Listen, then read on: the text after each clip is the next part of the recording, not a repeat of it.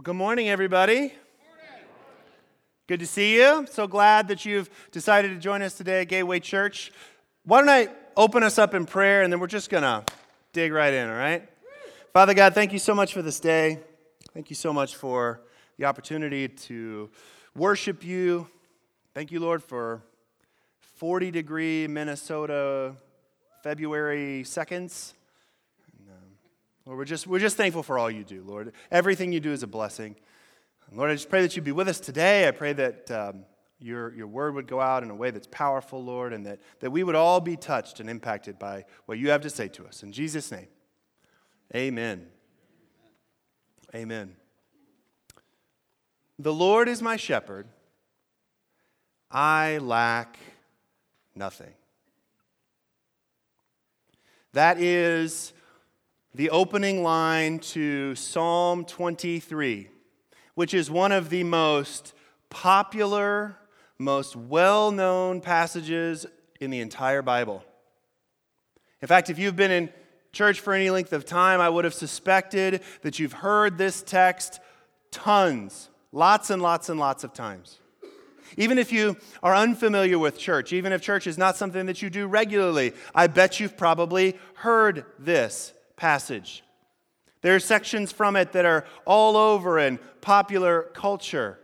You hear this psalm read at weddings and at funerals. It is absolutely everywhere. And it's one of the most encouraging and filling passages in the entire Bible, in my opinion. I absolutely love Psalm 23. But there's a little bit of a weirdness that I have with this statement. The Lord is my shepherd, I lack nothing. Like, that sounds really cool. It sounds really good in principle, but when you actually step back and think about it, that's an odd phrase. I mean, for some of us in the room today, we may be in really good spirits, we might be in a really good place. You know, maybe we're excited about the Super Bowl later this afternoon, whatever it might be. But for some of us, we're in a place where we're like, wait a second, I lack nothing? Like, that might border a little bit on being offensive. What are you talking about, I lack nothing? Like, my marriage is in shambles. You're telling me I lack nothing? Like, I'm incredibly lonely. How can you tell me I lack nothing? My kids are wayward. What? And yet, the passage, the text, what is written here, which is so encouraging, is that I lack nothing. I read an article this week in preparation for the sermon. It was from Forbes.com. And the author of this article was trying to deal with this idea of what would be necessary for you to have a complete life, a complete life. And she came up with some really interesting answers, right, that people had said, like, these are the things that I would be able to say if I had these things, like that I lack nothing. And here's some of those things. The first is happiness. Right? If I have happiness, like real happiness, then I won't lack anything. I will be content and complete. Another one is money. Oh, everybody's got to love that money, right? If I have money, then I'm going to lack nothing. Or freedom. Freedom to do what I want. I don't want to go to my 9-to-5 job. I don't want to work 40 hours. I don't want to be tied down to that. That's not my vibe. That would make me feel like I lack nothing. Peace. Oh, if it was only peaceful in my house or in my work, I would lack nothing. What about joy? Joy's a good thing, right? People like to be joyful. Balance. If my life was just more balanced, I could be fulfilled. Fulfillment itself. That would make me feel content if I was fulfilled. And confidence. Like, if I only just had a little bit more confidence in myself, I would be filled. I would be content. I would lack nothing. I think many of us could resonate with things on this list, right? I mean, I know I could. I'd like a little bit of all of that. Give me a little bit of all of it, right? Drive through McDonald's and I'll take one of each. Maybe not. That's a bad idea. Probably shouldn't do that. Today we're going to deal with this topic.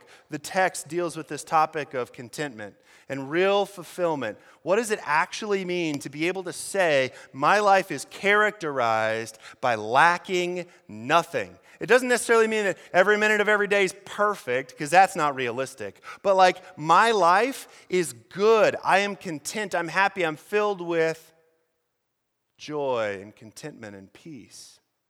What does a life look like that would be described that way? So we've so far been, for the last several weeks, in this series called Deep Longings.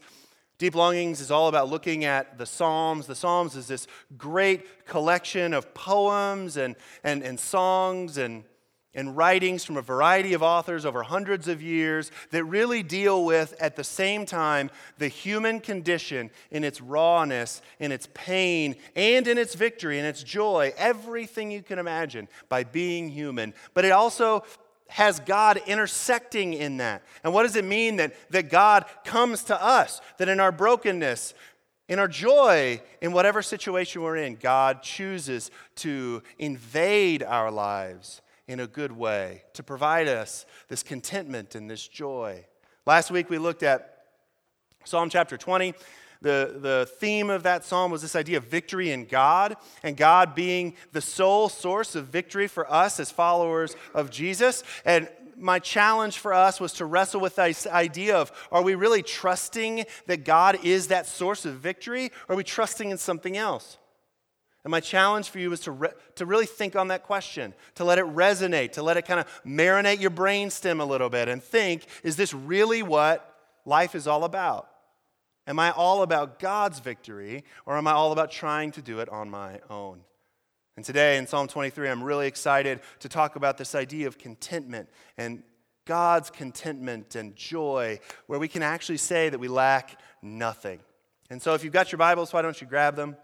We're going to be in Psalm 23. If you don't have a Bible, I would encourage you to download one. There's tremendous joy in the fact that we have access to a Bible. We don't usually talk about that, but there have been hundreds of people over the course of history that have paved the way that we might have the actual Word of God in our hands and in our phones and in our laps. And so I would encourage you, if you don't have a Bible app on a phone or whatever, on an iPad, to download one. You can also grab a Bible, or you can follow along with me on the screens behind.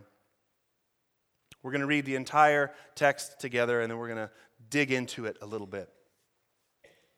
The Lord is my shepherd. I lack nothing. He makes me lie down in green pastures. He leads me beside quiet waters. He refreshes my soul. He guides me along the right paths for his name's sake. Even though I walk through the darkest valley, I will fear no evil, for you are with me. Your rod and your staff, they comfort me. You prepare a table before me in the presence of my enemies. You anoint my head with oil. My cup overflows. Surely your goodness and love will follow me all the days of my life, and I will dwell in the house of the Lord forever. Man, it just feels good to have those words like roll over you, doesn't it? I mean, even if you're not convinced of this whole Jesus thing, this idea of being refreshed, this idea of walking in green pastures, this idea of quiet waters. I don't know if you're an outdoorsy person or not. I like to claim that I am, although I wouldn't necessarily prove that in my lifestyle. But I love this vision of standing by quiet waters, by laying down in the grass. There's such joy in this passage. And one of the things I love about it is that the message of this passage is very simple.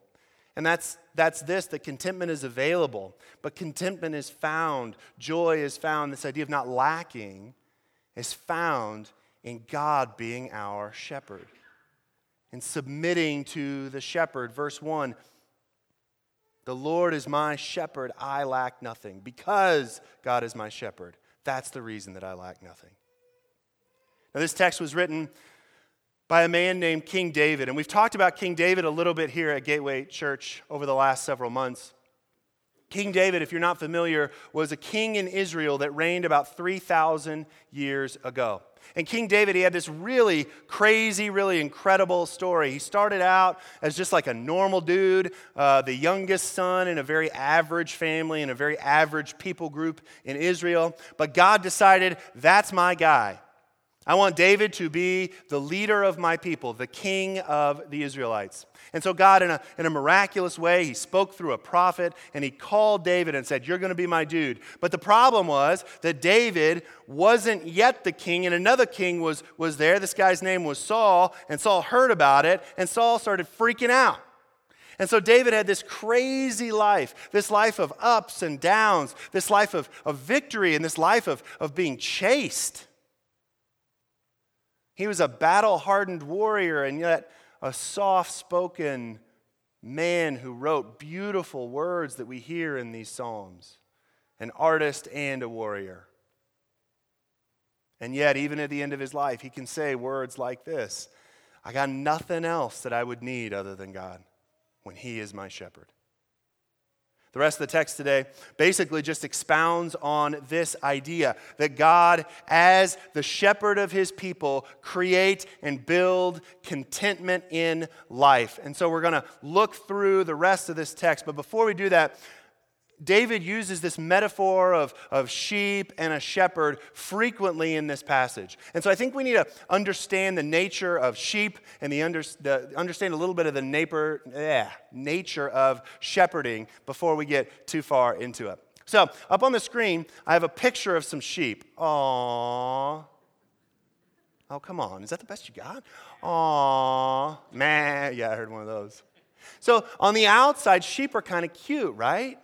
They look cuddly, they look nice, they look obedient. But the thing is, for those of us that are not farmers or ranchers, these guys are little devils. They are not cute, they are not sweet, they are not kind, they're stubborn. They're difficult. They don't listen. They wander off easily. Sheep basically have no natural defense against predators. They are easily overtaken and killed and eaten. Like, if you could pick any animal to be, I would probably not recommend being a sheep. And David, in this passage, he describes himself as one of these sheep, as someone who, like all of us, is prone to wander, is prone to make bad choices, gets lost in the midst of trying to find their way to someone's house, like I may have done last night. So the job of being a shepherd is actually a really challenging job. It's not something that's really sweet where you're sitting around with all these cute little animals that you pet once in a while and then, watch Netflix instead. It's like a 24/7, all-encompassing job. These animals are stinky. These animals are rotten. They wander off all the time. They won't do anything that you want them to do. They'll eat food in a location, and then if you don't take them somewhere else, they'll starve because they're not smart enough to go find their own food. Like, that's the nature of the job of a shepherd. It is a hard job. David, in fact, himself was a shepherd. He was the youngest in his family, which means that he was by default the shepherd, because that's what happened in those days. It always fell to the youngest, because nobody else in the family wanted to be the shepherd. And so this impression is that David is this sheep, like we mentioned, and God is this shepherd, this overseer, this guider of David throughout the context of his life. And this metaphor carries through the entire text. Let's look at verse 2. He makes me lie down in green pastures. He leads me beside quiet waters. He refreshes my soul. This is the idea of David saying, the reason that I have contentment, at least in part, is because God, he leads me in this way. He guides me into green pastures, by still waters, and he refreshes my soul. Now, there's a little bit more going on behind the text here. The land of Israel, which is located in the Mediterranean, just kind of right there to the east of the Mediterranean Sea, is actually a relatively arid environment. Like most of the year, the landscape is not particularly green. A couple times a year you get rains and generally the whole land turns green. But to find green pastures as a shepherd actually takes some strategic thought and some planning and some knowledge of the terrain so that once your sheep eat up an entire field, an entire pasture land, you can grab and take them and lead them to a different location.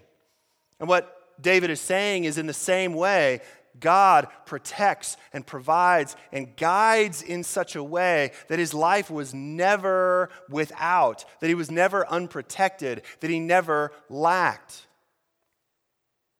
I mentioned a minute ago that when David was young, before he became king, Saul chased him and tried to kill him. And in a very real way, David experienced this needing to move for protection and for provision often. And so what he would do is he would go and he would hide in a cave for a little bit, but then Saul would be onto him and they'd go and try to get him, and God would have to take him somewhere else and provide him food there. And he ate the bread that belonged to the priest at one point because that's what God had provided.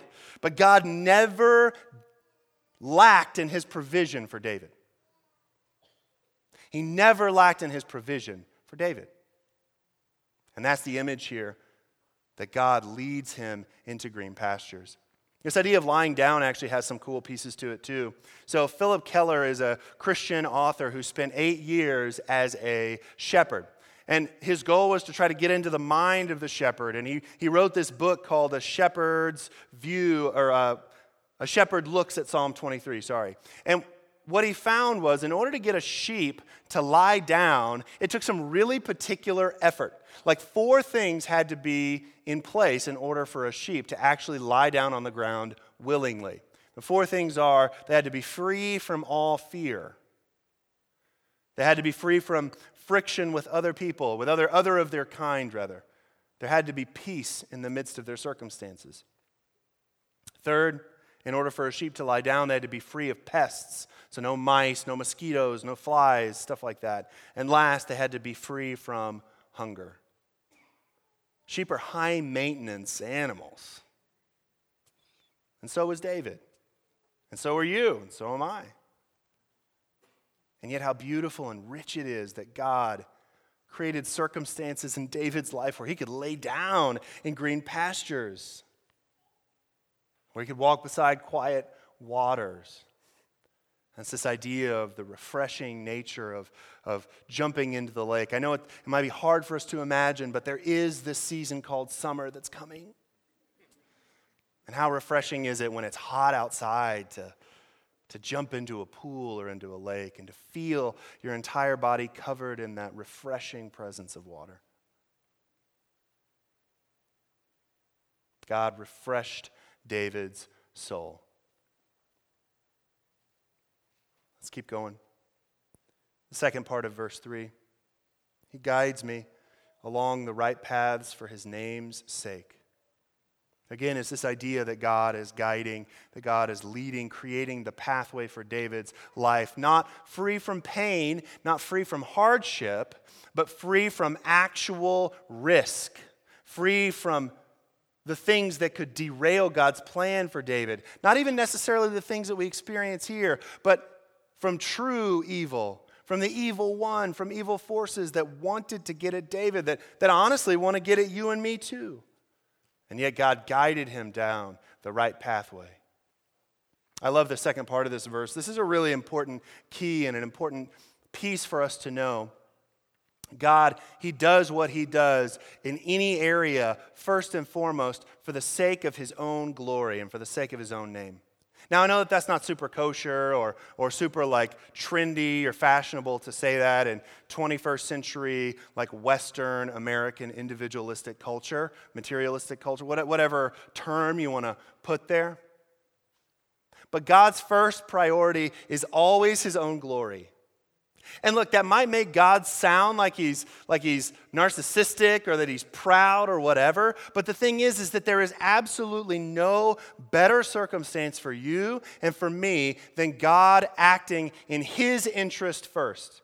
Because when he does that, when he brings glory to himself, then we, as his creation, fulfill what it is that we were made to do in the first place. We were built to worship God, to be in relationship with him. And when he leads us down right pathways and leads us down pathways in such a way that his name receives the most glory, that we experience satisfaction in that. And God is most glorified when we are most satisfied in him. A famous pastor named John Piper says that phrase. And what a beautiful phrase it is, that when we're most content, when we're most happy as followers of Jesus, God receives the most glory.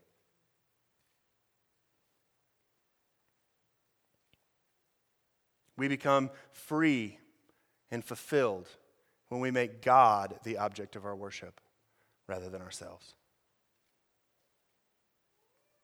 Verse 4. So in these first couple of verses, David has been describing God fulfilling him, God not leaving him in lack, in life. But the thing is, and what the beauty of this passage is that it's not just about how God leads us in life, it's also about how God leads us in death as well. One of the most feared things in human culture in general is the prospect that at some point in life, you are going to die, unless Jesus comes back first. And that's a rich hope that we have, that someday God is going to return and he's going to rescue his people, known as the bride of Christ. That's what the church is. You, if you're a follower of Jesus, are part of that story. But the odds are, in 100 years from right now, we are not going to be here. And we will all traverse this pathway of confronting and walking through death. But one of the things that I love about God, one of the things I love about Jesus, is that we are never closer to Jesus than in that moment as we face our final hour. We are never closer to Jesus than in the moment when we are about to cross over, if we are found in him. John Wesley was a famous pastor from the 18th century, and he was one of the most influential pastors, theologians, writers in all of church history. In fact, many of the things that we do are influenced by his theology, by his understanding of God and of worship and the way that church should be organized and structured. John Wesley died in 1791, and there's this really great quote that I found that's up here on the screen from someone who depicted the last couple days of his life, last moments rather. Soon after, with friends gathered round him, Wesley died on the 2nd of March, 1791. Grasping the hands of those who loved him, he repeatedly told them farewell. At the end, when nearly all of his strength was gone, his reported last words were, "Best of all, God is with us." So even in death, even in that frightening proposition that I know we don't even want to think about, God's there. God's present in that. God protects us even in that moment. If you're a Christ follower, isn't that good news? Isn't that exciting? That yes, we've all got to do it. I don't want to do it. I don't think you probably want to do it either. But God will be present in that moment if you are in him. And that continues to create this confidence and this contentment in David. Let's look at verse 5. You prepare a table before me in the presence of my enemies. You anoint my head with oil, and my cup overflows. You know, it's one thing that God guides. It's one thing that God protects. But he could totally do so by saying, get away, bad guys, and just leave you alone, right? I mean, you know what I'm saying? Like, I have a couple animals in my house. I have a cat named Cookie and a dog named Esme. And I love my animals. They're great animals.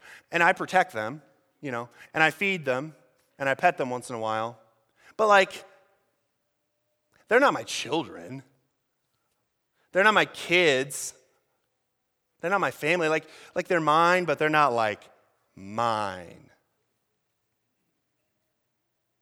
In Middle Eastern culture, there's this idea of shame versus honor. And the way that Middle Easterners and really Eastern culture in general views right and wrong and good and bad is through this lens of honor versus shame. And to honor someone is to put them on that family-like pedestal. To say, no, they're more than the animals, they're more than the other people, that are just kind of friends or whatever. This is family. This is intimate relationship. This is closeness. And what David is saying here, you prepare a table before me in the presence of my enemies, is this idea that you are honoring me above others. You are putting your best stuff in me. And for those of us that are in Christ, that's the joy that we have. The hope that we have is that not only are we saved from our sins, not only do we get to go to heaven, which is cool, and that's awesome, and I look forward to that, but there's more than that. We are adopted into the very family of God. I just kind of want to let that sit for a second. If you are in Christ, you are a child of the King. You are honored before your enemies. Can you imagine that? Like having a table and picture people that you would consider to be enemies, and then sitting back watching you eating a sirloin or a filet or whatever it is you eat. Vegetables if you're vegan. How incredible would that be? God anoints David's head with oil, and that's a sign of such tremendous affection and honor. How great is it that God not only saves, but elevates to the point of sonhood and daughterhood? How crazy is that? And David's only response is, my cup overflows. I have joy, I have satisfaction, I have everything that I could ever want from you and more. And it just flows all over the place because there's just nothing left. There's nowhere else for this to go because your joy is so great in me. Surely, your goodness and love will follow me all of the days of my life, and I will dwell in the house of the Lord forever. In life, in death, and in the life to come, God protects, God shepherds, God provides, and not only that, but God loves with a love that is beyond anything you and I can imagine. It is unbelievable, the love of God. It's unquenchable, the love of God for his people. You might love a spouse, you might love a child, you might love a parent, but it's nothing like the love of God for you. It's nothing like this. God is committed to you now, in death, and forever. And that's what he's saying to David, that you are mine. You're mine, David. And so on into forever. Now let's be real. Okay, let's just have a moment. You might be like, yeah, right. You might be like, okay, I hear what you're saying, Jeff.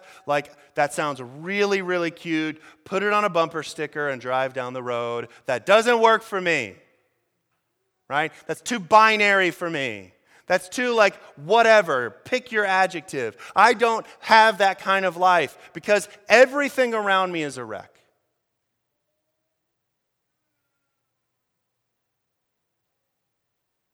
The invitation from God is that this story can be your story too.